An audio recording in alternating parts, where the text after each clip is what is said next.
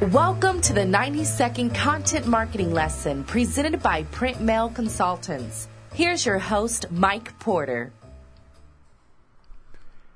In the last session, I told you I only work with 4 buying stages in my business: awareness, research, purchase, and retention. There's just not enough time to break it down further. We already went over the awareness stage, so this time we'll concentrate on research.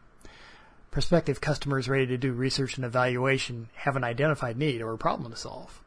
If the awareness effort has done its job, the prospect will remember your company might have an appropriate solution. Now they want to figure out if your company's solution is worthy of further investigation and how your solution compares to what other companies have to offer. You don't have to be so generic now. This is a time to start being more specific about your products and services. As before, the content will educate prospects, but it's important to make sure potential customers understand what makes you different from your competition. You might use some comparison charts and stack your product against competitors on a feature-by-feature basis. Or pick a compelling distinguishing aspect of your business and create a quiz, slideshow, webinar, or a video that highlights that feature. Testimonials, customer profiles, and case studies are helpful in the research stage because it lets prospects envision using your product in their own environment. You've also got to demonstrate your value as a knowledge leader.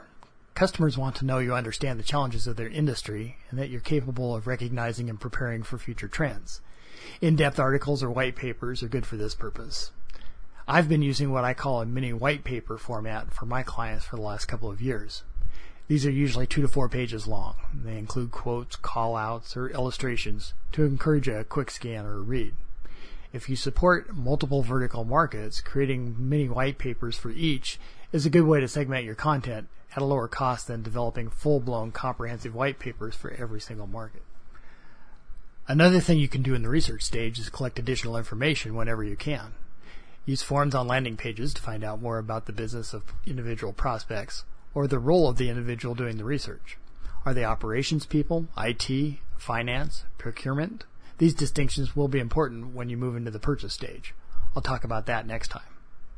As always, thanks for listening to the podcast. We've got over 50 free episodes recorded here, so feel free to browse around and see if there's other topics you might find interesting.